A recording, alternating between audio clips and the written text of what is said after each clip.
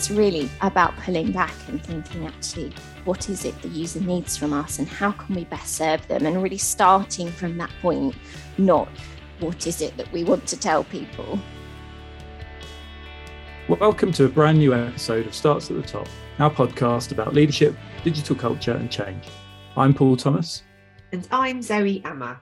Our podcast brings you interviews with leaders from the public, private and third sector who are using digital to navigate uncertainty and forge a path to the future.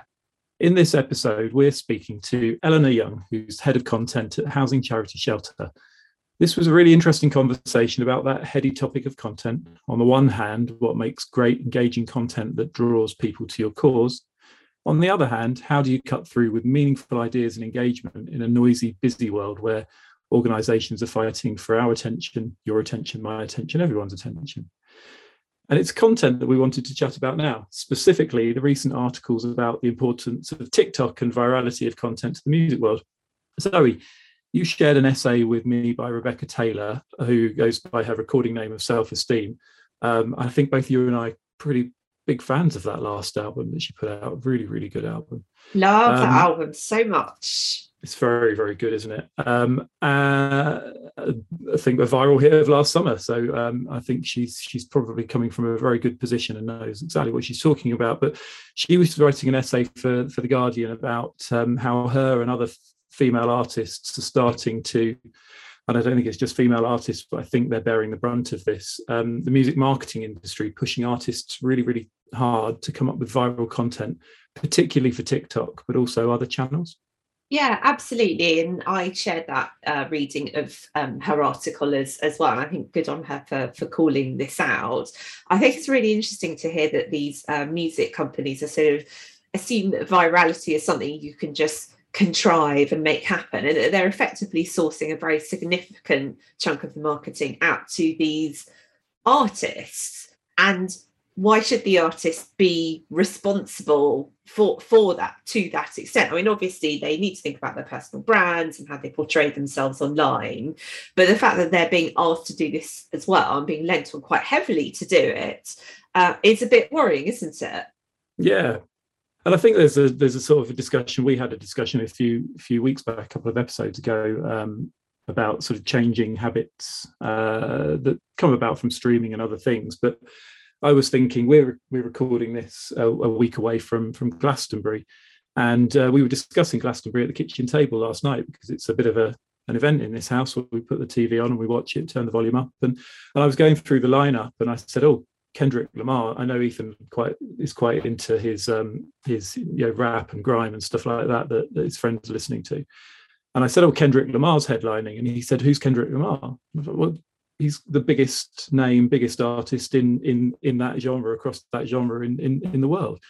And when I played him one of the songs, he's like, "Oh yeah, I know this," but he didn't know the name. So I think it's through TikTok he associated one of Kendrick's songs to a whole bunch of stuff that happened last year around football, where influencers and other people were putting videos together with that song in the background. So the way that kids are discovering music is different and can drive success of songs. So I think it's really interesting that things like, for example, TikTok, social media, and we've just read in the last couple of weeks, Stranger Things coming back and almost relaunching and reigniting the career of someone like Kate Bush, is creating those viral moments through content. But I agree, it's really hard to create them.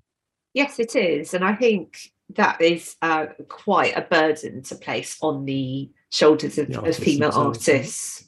Yeah, and song structure, I think, is changing as well. One of the things that people were talking about is, the amount of songs now that start with the chorus. And it made me think, do you remember the Roxette, that 80s Swedish household name, who have gone forever, but they had a greatest hits album called Don't Bore Us, Get to the Chorus. And it's coming true. People are making music that starts with the hook, and that's how these songs are being recognized on these channels. Interesting. I read this really fascinating interview with Mark Ronson a while back, where he said that obviously one of his amazing breakthrough hits was when he produced Back to Black with Amy Winehouse. And he said that that record would just not get made in the same way now, and that you have to make sure that songs are about, I think, 2.5 minutes because of Spotify. So it's just such a different world. And I agree, it's really interesting to see how my kids are consuming music as well, and how it is a lot more bite-sized. It's not about sitting down and listening to a whole album. It's about having all these different experiences going on at the same time. Yeah.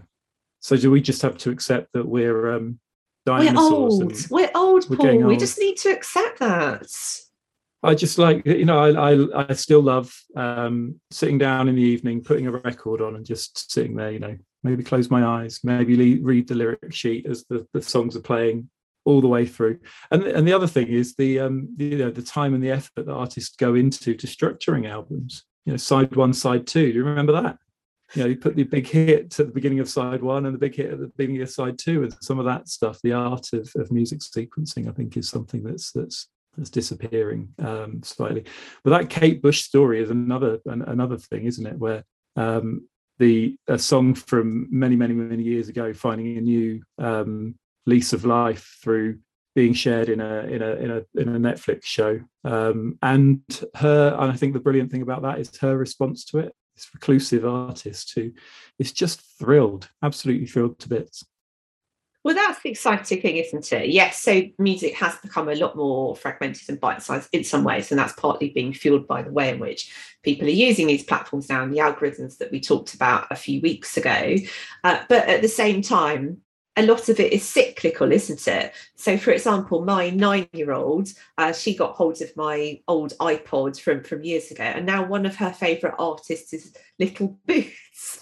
And I love Little Boots. I still really love Little Boots. And she loves that album that came out in 2009, the first album, Little Boots.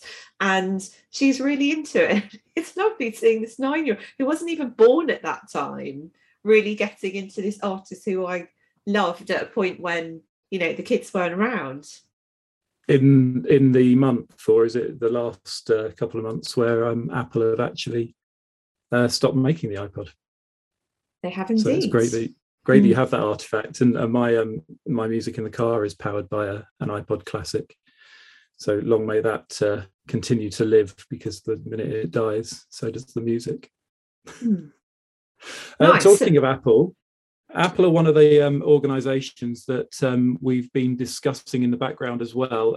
You've sent a couple of links over to me about stories coming out of the charity world, the third sector world, around Blackboard and their funding of the National Rifle Association. And also, I think, some articles that referenced all big tech organisations like Salesforce, or the NRA are a client of Salesforce. And historically, I think Apple and other organisations have had links to the NRA. So what did we want to talk about with that? Yeah, so these are obviously really concerning stories, and I think it is a live issue for the charity sector, and indeed it's a sort of wider issue about suppliers as well. So when this story broke a few weeks ago, in fact it's broke in two waves. This Salesforce story came out a few weeks ago, and obviously people were very concerned to hear that they were working with the NRA. And obviously a very significant chunk of their employees were concerned about it, to the point where they wrote to the CEO. So it's clearly caused a lot of internal dissent with their workforce too. And then following that, TechCrunch broke a story about Blackboard working with NRA, as you mentioned. And I think what is a really important point for the sector is that there's this very significant dependency that charities have on these platforms. We are supposed to be a sector that is above and beyond ethical, and is very much led by its values. So what does that then mean for the relationships with these suppliers? I've worked with so many charities that are using Razor's Edge, they're using Salesforce. Obviously moving away from those platforms is very hard. They're woven into the fabric of what you're doing every single day. So I think there's some very important issues to think through around how we define the risk of working with any supplier who may turn out to be doing something that's unethical and doesn't fit with your values. So how you define that risk, how you manage the risk, and also how you scenario plan for what you're going to do when a risk that you didn't anticipate emerges. And I do think a lot of this starts with the procurement process and doing really thorough due diligence on people's values. Yeah, we've had this conversation on this podcast before about Facebook, right? And charities and organisations making decisions to work with platforms like that. There was concern, and I know some charities that I've spoken to and other organisations that had big challenges with the internal conversations around TikTok because of its links to China. So the questions that need to be asked about these tech choices are there. So, briefly, what do you think charities and organisations can do to their governance processes to make sure that they are heading these off at the pass, so to speak, as much as you can? Yes, and that's the challenge, isn't it? Because you can't completely walk away from all of these platforms. And in many ways, this discussion is something we've been having about Facebook for years, isn't it? Because we all know that there are some very significant issues with their culture and their content moderation and some of the decisions they've made about that as well. So I think the answer to that is the same that I would have advised about Facebook in those circumstances. So what is the risk to our reputation? What are we going to do about managing that risk? What are we going to do about keeping the people we serve their data secure on those platforms in as much as we can? So I think there's something there about defining the risks, documenting the risks, and then just making a call on whether you're going to be using those platforms or not. And also the cost of walking away. That is the challenge, isn't it? Particularly with something like Facebook. If it's bringing in a significant chunk of donations for you, it is hard to walk away from that. Yeah, I think that's the big one, isn't it? The cost of change. If you have to implement new systems, take old systems out, it's going to cost a lot of money in a sector that doesn't have the resources already. So it's really important to get right. And it's also really important to just have that eye on the horizon and the radar and make sure that you're across all of this with everything. So that supply chain issue, top to bottom, is something that I think organisations need to think about. And I don't know that anyone's immune either. There are recent conversations about Microsoft. Microsoft going back to sort of gaming of our last episode, Microsoft made a big acquisition of a software company where there was a history of bad behaviour and leadership issues around harassment and things like that, and they have to quickly sort of make decisions on how those companies are governed and managed on an ongoing basis to bring them back into the fold. So even the likes of Microsoft and Apple aren't sort of immune from these things as well as these big tech organizations that we just need to keep an eye on. So actually, this is a great question to ask as part of the procurement process, isn't it? Because a lot of these big tech companies do acquire other smaller tech companies for the products and also for the talent that the startups they're acquiring have. So that could be a really good thing to ask. When you're acquiring new companies, how do you make sure that they're the right ethical fit with clients who are charities like us and your values as the parent company as well? Yeah, absolutely. One to watch, I think, and one to just keep an eye on over the next few episodes. Now for our conversation with Eleanor Young, Head of Content at Shelter. Eleanor Young has a content career spanning well over a decade, starting out as a journalist in the heady world of glossy magazines and quickly moving into the digital sphere, where she championed a data-driven, user-centric approach to content long before it was fashionable. Now as Head of Content and Practice Lead at housing charity Shelter, Eleanor has driven digital transformation through content, tying networks of content designers, editors and copywriters together through communities of practice and scaling content operations by upskilling existing members of the organisation and using structured content to do the heavy lifting. She is also one of the founding members of Shelter's Digital Framework, a publicly accessible guide which sets out the principles, practices and guidance to drive modern digital throughout the organisation and beyond. Eleanor, welcome to Starts at the Top. Oh, thank you so much for having me. I'm a huge fan, so I'm very, very happy to be here today. Oh, we're very excited to have you here on two levels. Firstly, because we're so fascinated to talk to you about your career and the amazing work you've done at Shelter, and also because we don't often get to talk to our listeners. So that's also a joy as well. So thank you so much for coming on. So just before we started recording, we were having a really interesting conversation about what content is. So could we start with that? Could you tell us your hot take on what content is? Because it's one of those terms that gets thrown about a lot, isn't it? Absolutely. And I think it's a really interesting thing because actually content is potentially quite a vague word. You know, what do we actually mean by content? And I think sometimes it gets bandied around in big organizations and people are actually slightly unclear about it. You know, is it words? Is it a film? Is it a piece of social media? Is it an interview with a service user? It could be one of so many different things. So I think the first thing to think about is the fact that it means all of these different things. And I think that it's kind of that vagueness has led to people kind of shying away from it and almost being a bit scared of the term content, really, because it can mean so many different things. But I think interestingly also, as another strand to that, there is just a lot of content around these days, and it can be good content and it can be bad content. And I think you go online and on Instagram and on social media and you're kind of bombarded with lots of different things. And I think also it's kind of almost taken on this negative connotation of late, that there's such a lot of content out there that can become too much for people. So I think that's probably another reason that we've kind of seen discussion around this word. You know, what does content actually mean? Become a real fight for people's attention, hasn't it? There's so many channels. We're being bombarded with things, as you said. You know, it might be a film trailer, it might be a piece of music, it might be a written article. All of these things have a role to play, but we only have so much time for them in our lives. So hitting people between the eyes right from the start is probably a real art form, and something that people really need to strive for. So I'm really interested in how organizations make content count in a noisy, distracted world.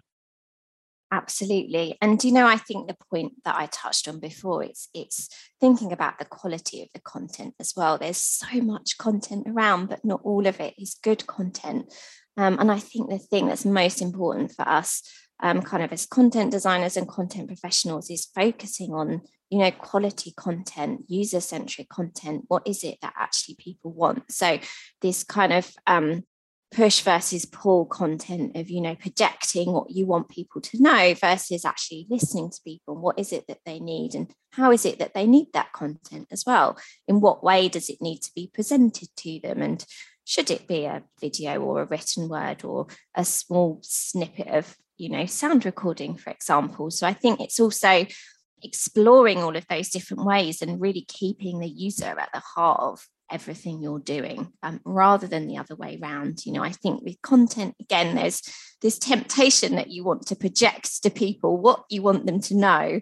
And I think big organizations kind of take advantage of that sometimes. So I think it's really about pulling back and thinking, actually, what is it the user needs from us and how can we best serve them? And really starting from that point, not what is it that we want to tell people. I love that, because for me, it says that content is about a whole ethos and approach rather than a factory line. And that's what I sometimes see in the organizations that we go into, that there's so much pressure now to curate content and create it that you end up just chucking stuff out there. Absolutely. And it's so easy to do. And the world is so fast paced now, and you kind of feel that pressure.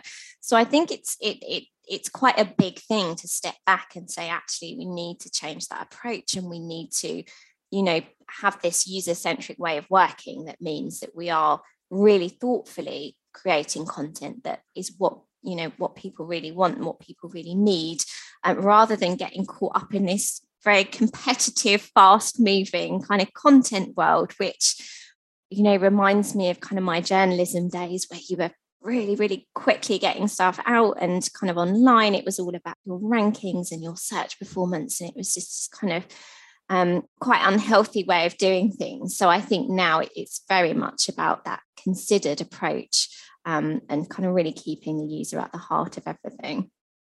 And targeting it as well, right? We used to sort of joke about that you could stand on the top of a building in London, a corporate building in London, and chuck loads of pamphlets off of the roof, and they'd sort of fall and scatter in the streets, and people would pick them up, but not the right people, not the people that you wanted to hear that message.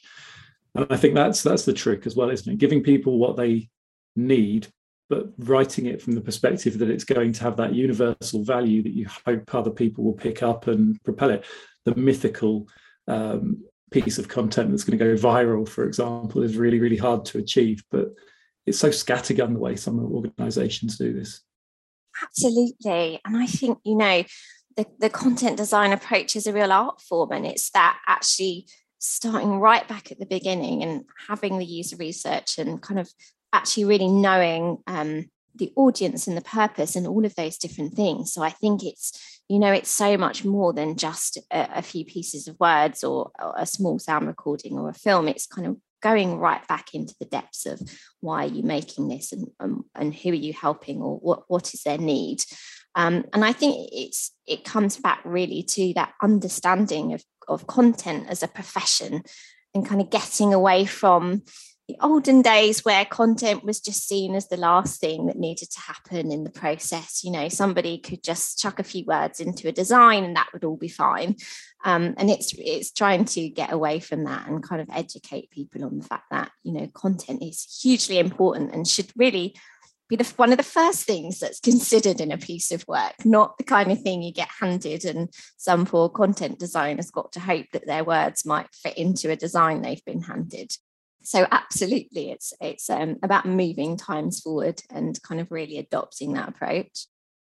And that fits in really nicely with the work that you and your team have been doing at Shelter, where content is a big part of the value proposition. So can you tell us a bit more about where you've got to and how you're implementing that approach? Absolutely.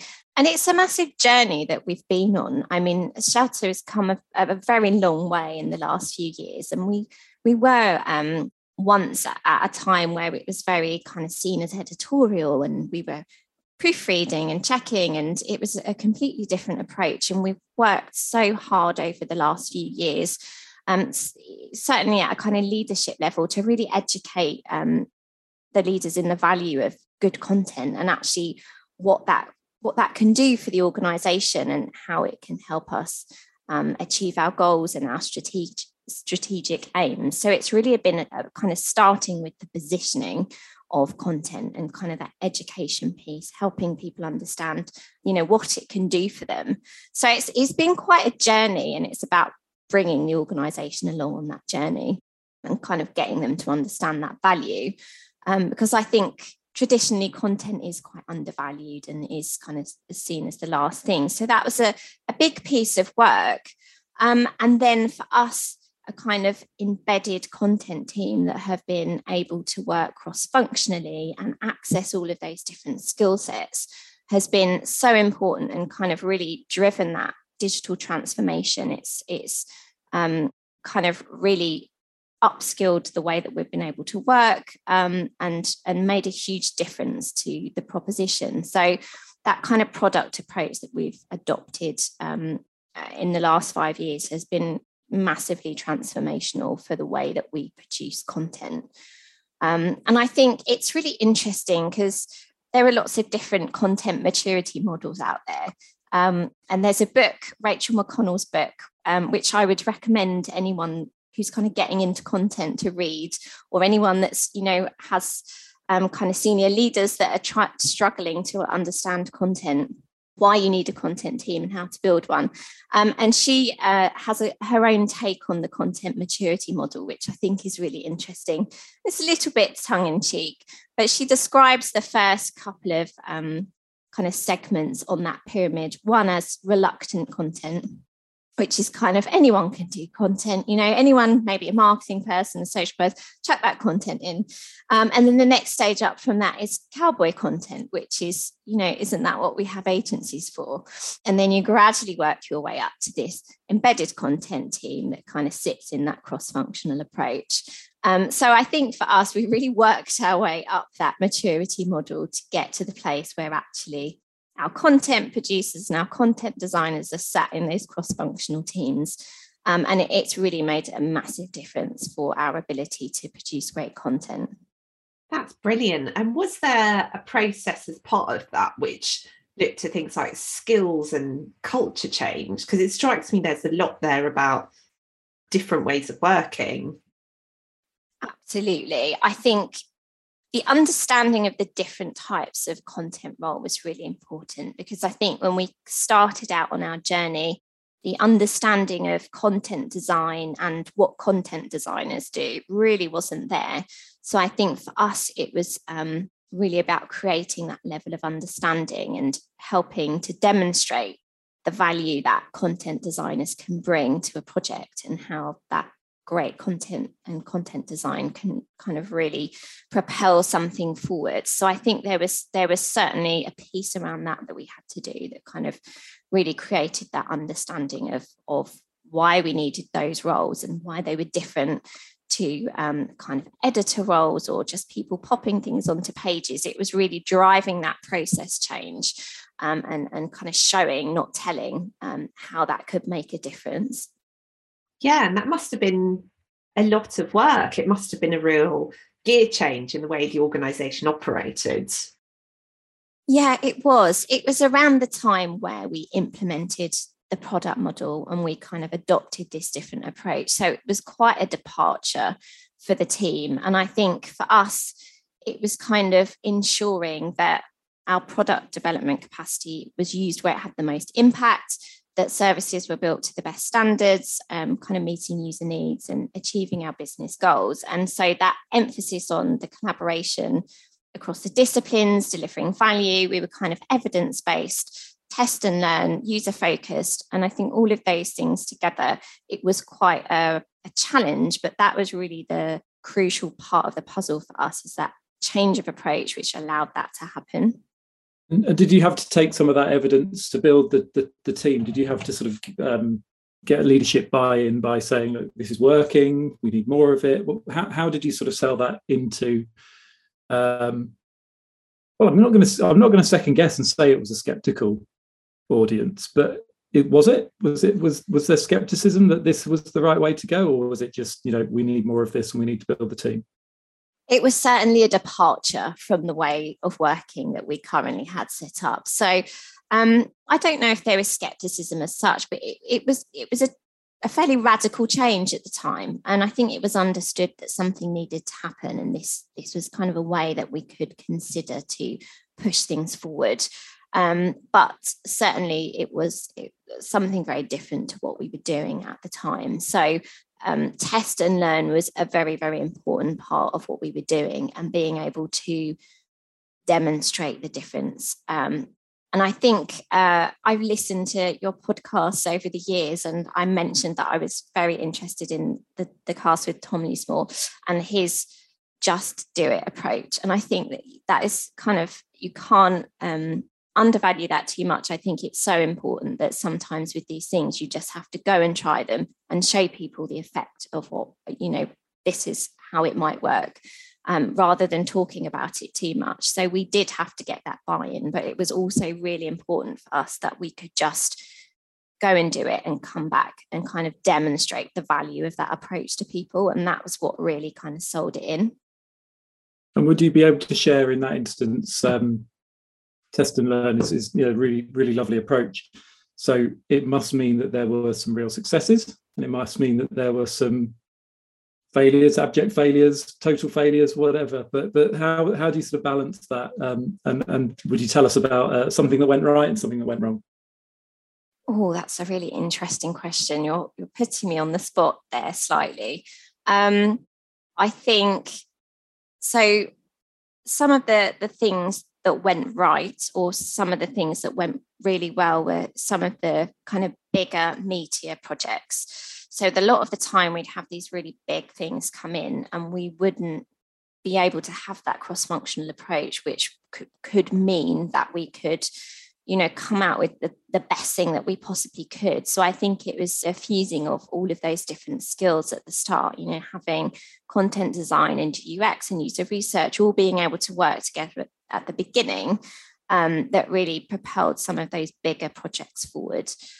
So I think some of the successes have been for the bigger things, the new products, the big events, where we've been able to demonstrate that this approach really, it kind of delivers more value. It gets you more. We have more insight into what we're doing and can design things accordingly. So I think those are kind of some of our biggest successes. In terms of things that haven't worked too well, there's definitely been plenty. I can't think of anything off the top of my head. I'm sure an example will come to me. But I mean, I think the thing is we are very focused on test and learn. So we're absolutely not saying that everything's going to work. I think, the fundamentals of an agile approach is that we just want to get something out there and try it, and then we'll iterate on it as we go along. So I think that the basis of that kind of help people understand what we were doing, because we were saying, we will always be iterating. We just want to get something out there and test it. And I think that's sometimes a scary thing for big organizations, that want to just launch a product into the world that maybe they don't feel is quite ready, or they want some more time, or they want to spend a bit more time looking into it. And I think that's something that we had to just push forward is, let's just get it out there. Let's just try it. We'll test it, we'll learn it, and we'll build as we go along. But we really don't want to spend the next 6 months talking about it when we could kind of already have made it. And you talked about working with other teams, and I know this is something where a lot of charities would like to change, that partnering with other colleagues and other teams. And I've seen when it does work in practice, it makes such a difference to the quality of the content and the relevance of the content that people create. Do you have any advice out there for charities who may be struggling with partnering with other teams on content? I think the best thing that you can do is just approach people and kind of talk about it. I mean, I think there's two different strands for us at Shelter. One of them is the kind of stakeholder relation, where we're creating content in conjunction with stakeholders. And we've really tried to bring a content design approach to that and help bring those people along for the journey, whether it be kind of pair writing sessions or joint design sessions, or kind of having them along to the crits. That's been really important for us to kind of bring that understanding along. And then the second strand is for kind of colleagues and fellow content producers around the organisation, that, we realised that actually there were far more people producing content at Shelter than I think we ever really knew about. Because in the very definition of content that we discussed at the beginning of this podcast, it can mean anything.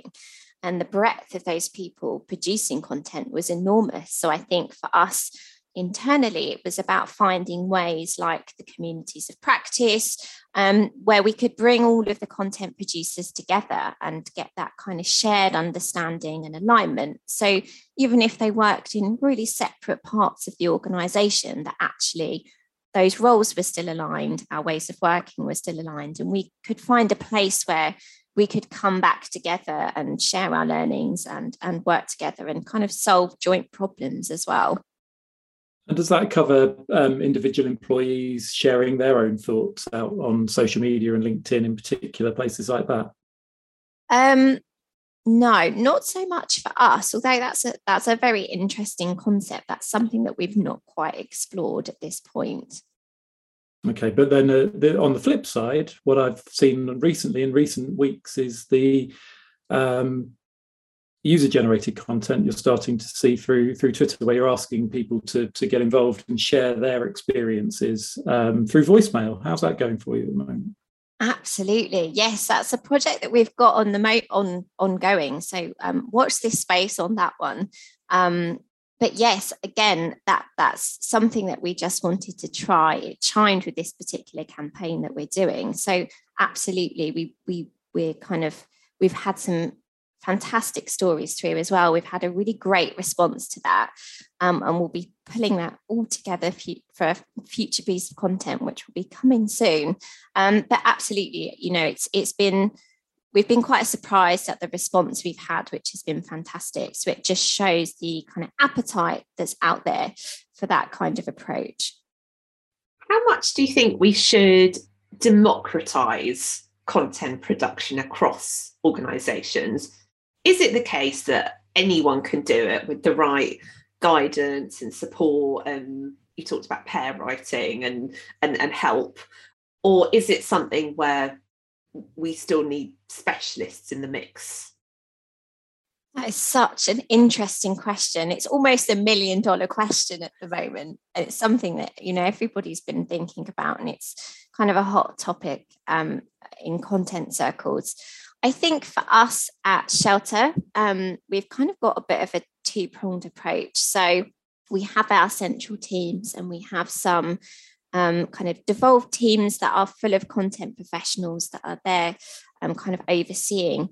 But as part of our content operations work, we've really kind of discovered that the best way that we're going to be able to scale our content operations is by, devolving some of those kind of content rights, if you like, or kind of content production roles. So we're absolutely looking at how we can do that at the moment. And one of the ways that we've started looking at that is through a content manager program that we've rolled out. And essentially it's very, very basic, but it's just looking at having somebody who's responsible for every single piece of our digital estate, be it on the website, be it on the blog, just making sure that somebody is responsible, because the site has grown so large. We have so many different touch points that actually we can't, that no one person or team can look after those. And we've also got these amazing experts all around the organisation who have really specific knowledge about things. So for us, it was about identifying those people who would actually be best placed to kind of be the guardians of those pieces of content, and looking at how we could kind of roll that out. So we came up with this content manager program, and we have a list of, I don't know, 30 or 40 content managers throughout the organisation now who are tasked with specific responsibilities for pieces of content. And we're not saying that they have to recreate the content or they have to kind of rewrite it or any of those kind of things, but they're the responsible people, and they know that content and the material better than anybody. So we're asking at the moment that they review it quarterly, and we've got some great dashboards set up for them so they can actually look at the performance of the content, and then we can work with them on what needs to happen to that. So firstly, it's really great for content debt, because we can kind of really easily identify if anything's going out of date or anything needs to change. And then it's a great opportunity for kind of improvements and iterations as well, because we've got people looking at things that can then come to us and say, actually, we've spotted an opportunity, or we think something might like to change. And then the content design team can work with them on whatever those changes might be, or if it's kind of slightly larger project, we can bring in the cross-functional team and we can access all of those resources. So there's lots of different options, but we found that, going down that devolvement route is certainly going to be the way to scale those, kind of scale our content operations. And it may be in the future that we go even further with that. We've now got a fantastic new CMS, so we have all the capabilities. So it's something that we could look at in the future. And I think lots of other organisations will be doing the same. Brilliant. Well, we're excited to hear how you get on with that. And I think this takes us nicely into the work that you and your team have been doing on the digital framework. And I know there was a lot of interest in that when that got launched. Can you tell everyone a bit more about what that is and how it can help them? Absolutely. I'm always very excited to talk about the digital framework. So the concept of the framework is it's kind of publicly accessible, and it sets out our principles, practices, and guidance. And it's really about how we drive digital at Shelter, but also kind of sharing it with the wider world. I think for content particularly, it's been quite transformational, being able to document how we use content from, the very granular style guides and tone of voices to our content principles and how we work and our general approach has been very important in being able to align all of our content designers and producers around the organisation. So from the central teams to the devolved teams to kind of every person that might touch upon content, I think it's been really, really important for us. And the content section is owned by the community of practice as well. So it's constantly reviewed and updated and kind of iterated upon, which is fantastic. And it's been very important for aligning our teams and our partners on kind of quality standards and all sorts of other things. And for our content operations and our devolvement, having that framework has been really important in kind of giving people the confidence to, go off and produce some content themselves.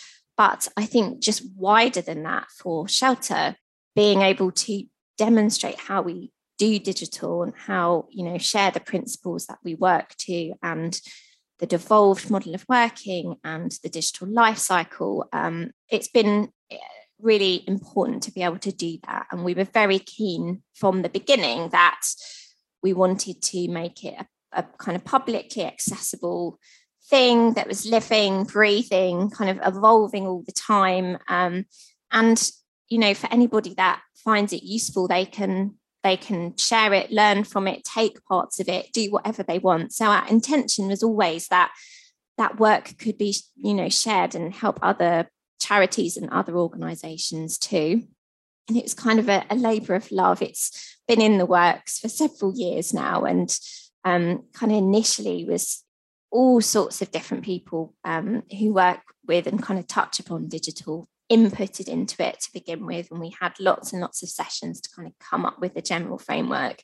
And now it's just about keeping it going, kind of constantly updating and building on it, which has been really, really exciting. And we kind of really happy to take feedback from people that have used it or have read it.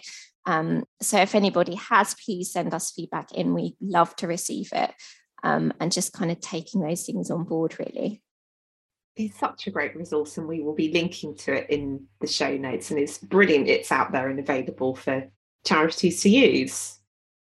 So you mentioned before we started about the role of leaders in content creation, and that leaders have a responsibility for content sometimes but don't actually realise that that's what they're creating. Did you want to ask a question around that? Yeah, so obviously content is a big part of a lot of leaders' jobs, isn't it? It's just they may not realise. So whether it's what they tweet, it's the blogs they write, it's the presentations they go out and do, it's the media interviews they go out and appear in. It's actually a huge part of leadership, isn't it? So I wondered whether there was anything that you have created at Shelter to support leaders in their journey with creating their own content. That's such an interesting point, and I think it's very true, and kind of it speaks to that point that we discussed earlier about, what is content and kind of understanding all of those meanings.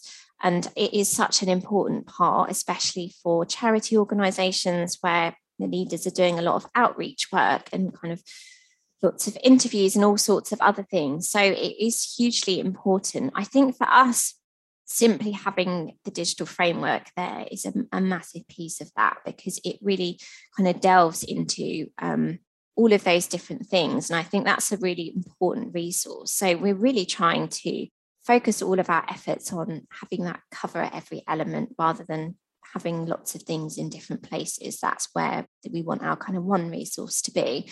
And we are trying to make sure that there's plenty on there for everybody, from the leaders to kind of anyone even in the organization kind of just working on content. So it's really meant to be something for everyone. But I think it's interesting that it's becoming a kind of wider topic in leadership at the moment. I think it's taken a while for people to really understand that interpretation of content and kind of realize that's what it is.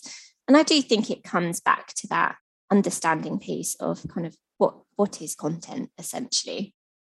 I think it's quite interesting, isn't it? Because I used to work under a CEO who didn't necessarily have the reach in terms of numbers through social media that the main brand did, but certainly had the reach in terms of attention.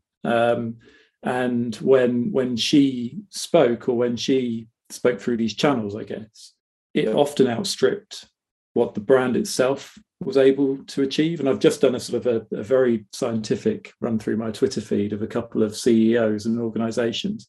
And it's not uncommon for the CEO of an organization to have, if they're active on social media, to have an audience that outstrips the brand or the organization that they head up. So it's interesting that dynamic between everything that you produce as a content team, and then the ability for that leader to go out and say something that either supports or detracts from the overall message, just because they have that wider reach. Absolutely. And I think, it's a very interesting point. And I think, a large number of leaders would be in that position where they actually do have that clout and that say, and, what they kind of say is very much listened to. And I think it's very important for them to be mindful of that and for them to be conscious of that. And I think it's a massively important tool that we can harness now, that, it's not like the olden days. Those leaders are actually a hugely important part of being able to get your content out there and for people to listen to it. And obviously, as you alluded to as well, there can be instances where that doesn't work quite so well, or that hasn't gone quite to plan. But I think, we're getting to the point now where people understand the value of that and what it can do for them, and kind of how being a modern leader, that is part of your role. And that's one of the things that is kind of expected of you. Yeah, and the maturity of the content plan that you have in place, the content team that you have in place, automatically sort of backs that leader in that position. Sorry, Zoe. It does make me think about how charities screen for this interview. So I do know a number of CEOs where they've been in front of the interview panel, and what they've tweeted previously has been part of the questions they've been asked, for better or for worse. But I wonder even whether, as part of the whole process, we should be getting CEOs to create some content, or to talk about how they would approach content, whether it's their social media, whether it's the presentations they give, just so that organisations get a bit of a steer for what they might be dealing with and where the opportunities could be, and also the risks. Yeah, that's such a fascinating point. And I think, I'd be so interested to hear that if I was recruiting at that level, because I think it is, it does go right to the top now. Content kind of infiltrates every single role and everything that we do. So it is such an interesting point that actually that could be something that you'd want to look for when you were recruiting somebody at that level.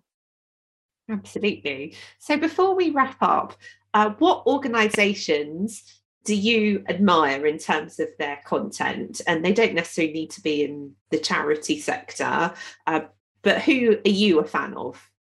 Oh goodness, there's too many to list. There's so many organisations that are doing content well, and so many, I think, in the charity sector that are really, really putting in the work to kind of move their content operations forward and really starting to understand the value there. So I think there's so many people that are doing things in a really exciting way.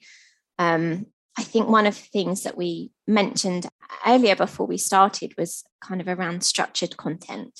And I was saying that I'm really excited about the kind of conversations we're having around structured content at the moment. And I think it might be something to watch in the kind of coming months or years even, to see how different organisations are using that to their benefit, because I think it's something that perhaps not everybody has realised can kind of deliver that value. So I'm really interested in watching how different organisations do that. I'm from a journalism background, so I'm always really interested in watching how kind of my old haunts are doing, and how the women's magazine market is, and how the digital kind of elements are doing there. So I'm always watching those areas. And like I say, I'm always interested in the third sector and how kind of other charities are doing as well. And as part of the framework, we've done a lot of outreach as well to kind of go out and speak to different charity organisations and kind of third sector organisations, and understand how they're doing content and share how we're doing it. And that's been so fascinating and eye-opening to see. Some charities are further forward in one aspect of content, but further behind in another aspect. And some are kind of looking at the structure and how that works for them with regards to content. So it's so hard to say, choose just one person or one organisation that I think are doing it really well, because I think there are many. But I think it's a really exciting time for content. I think there's lots of things that we can watch out for that are going to be coming. So I definitely think it's a great time to be part of the industry. Can I chuck in an example that's completely not within the charity sphere? Those are going to know where I'm heading with this, because we haven't mentioned football for a while.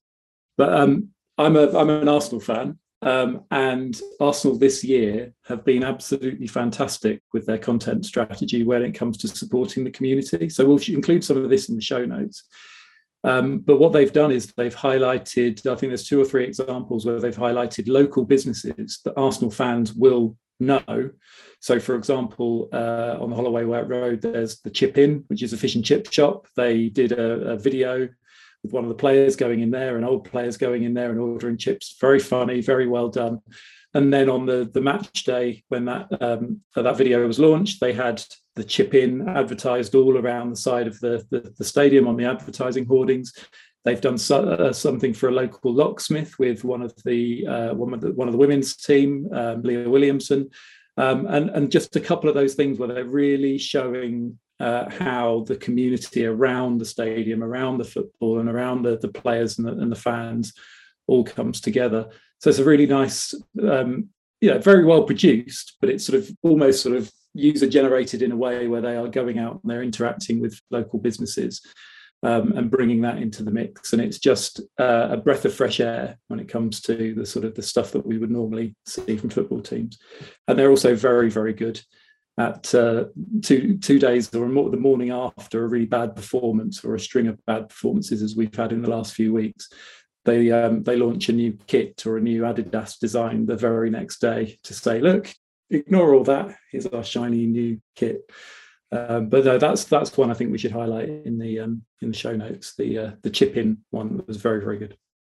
That's really interesting, actually, because obviously at Shelter you've got a retail arm, and I wonder whether that kind of content community approach needs to be something that charity shops consider. So there's some charity shops out there with great social media presences, but I think maybe I haven't seen one yet where they're really talking about that sense of the wider community around the store. So maybe that's something we all need to be thinking about.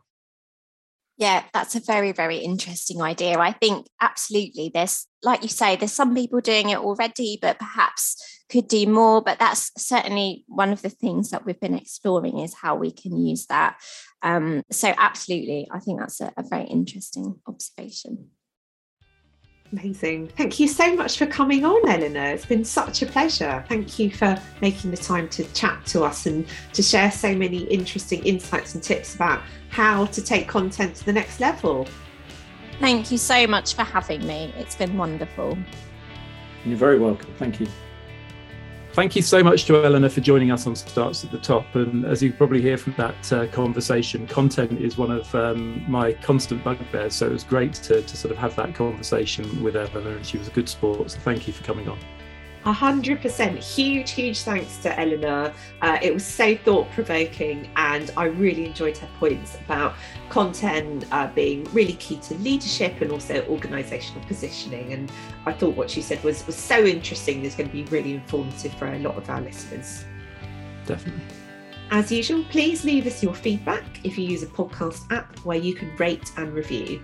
And you can also share your plans, ideas or questions with us on Twitter. We're at starts@the-top1, and you can email us at starts@the-top-podcast@gmail.com. See you next time. Thank you very much. See you next time.